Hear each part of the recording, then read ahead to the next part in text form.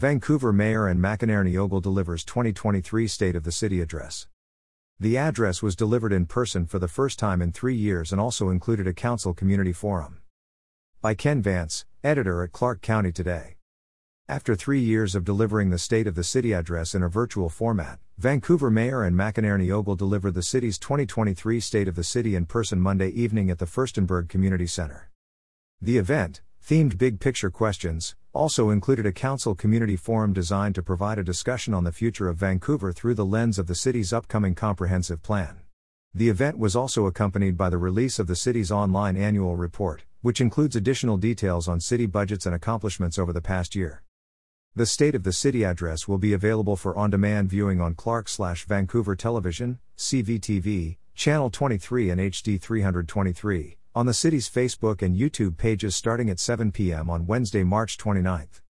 The last 2 years seemed insurmountable at times, but the resilience and ingenuity of city staff to break through any challenge never ceases to impress me, Mayor McEnerny-Ogle said in her opening remarks. Before we talk about the future, let's take a quick look at some of our accomplishments and work from 2022. It was quite the year, and it is impossible to fit everything in, so we focused on transformative accomplishments and projects. Last year, when I said the state of our city was strong, I meant it, McEnerny-Ogle said. I do want to say though, being strong doesn't mean we didn't have our share of challenges. We did, but we faced them with determination, resilience, and creativity. That creativity is getting us noticed. And so is our resolve to positively shape our future. The mayor claimed that Vancouver is being held up as an example for how we've come together as a community to address homelessness and the affordable housing crisis. Over the last year, cities, counties and even our governor has visited us to learn from us. Of course, one of the most important ways we're able to do this is with the support of our community. McEnerny-Ogle recognized voters who recently approved the city's affordable housing levy, which she stated will raise $10 million annually for 10 years. This will allow us to assist some of the most vulnerable in our community by helping 2,500 households with rent assistance and housing services, helping 150 households with home ownership, preserving, or constructing 2,400 affordable units, and supporting 550 shelter beds over the life of the levy, McEnerny-Ogle said. Development around the city.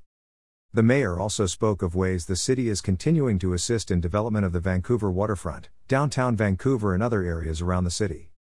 We are investing in downtown through the Waterfront Gateway Project and the Main Street Promise Project, supporting small businesses working to recover from the pandemic, investing in placemaking and safety improvements on key connectors, and adding affordable housing, she stated.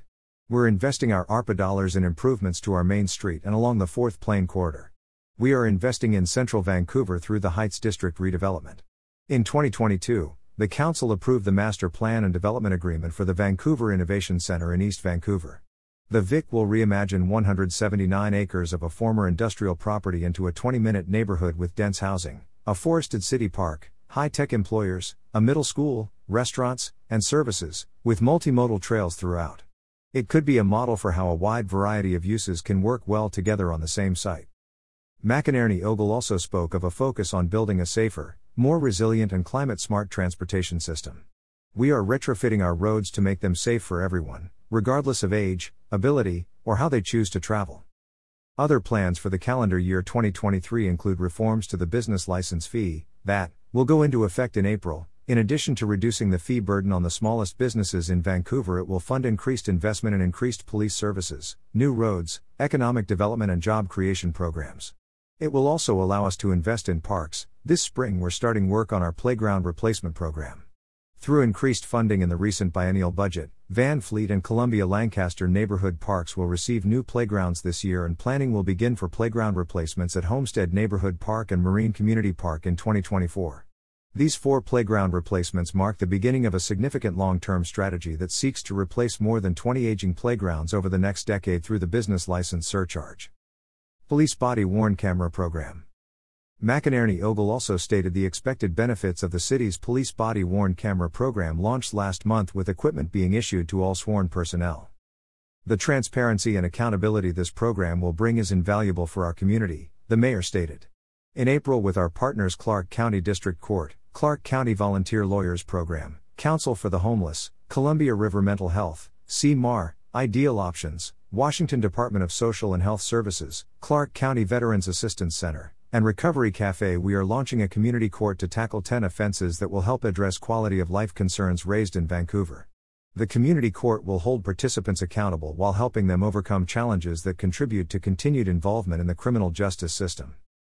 The Comprehensive Plan. McEnerny-Ogle also addressed the city's comprehensive plan, called Our Vancouver. It will reflect our shared direction for the future of Vancouver, she stated. When completed, Our Vancouver will provide us with a long-term vision for managing growth and development. But more importantly, Our Vancouver will determine how the community will look, feel, and function, from land use, development, and infrastructure to housing, equity and opportunity, and climate and the environment. As we start this work, we need to consider that what got us to this point will not necessarily work to address the change and challenges facing our community, she added. That doesn't mean that the state of our city isn't strong or what we have done in the past was ineffective. On the contrary, it has made us the vibrant city we are right now, but we must also continue to evolve to successfully meet the amount of change we're facing. We have new challenges, there are no small issues.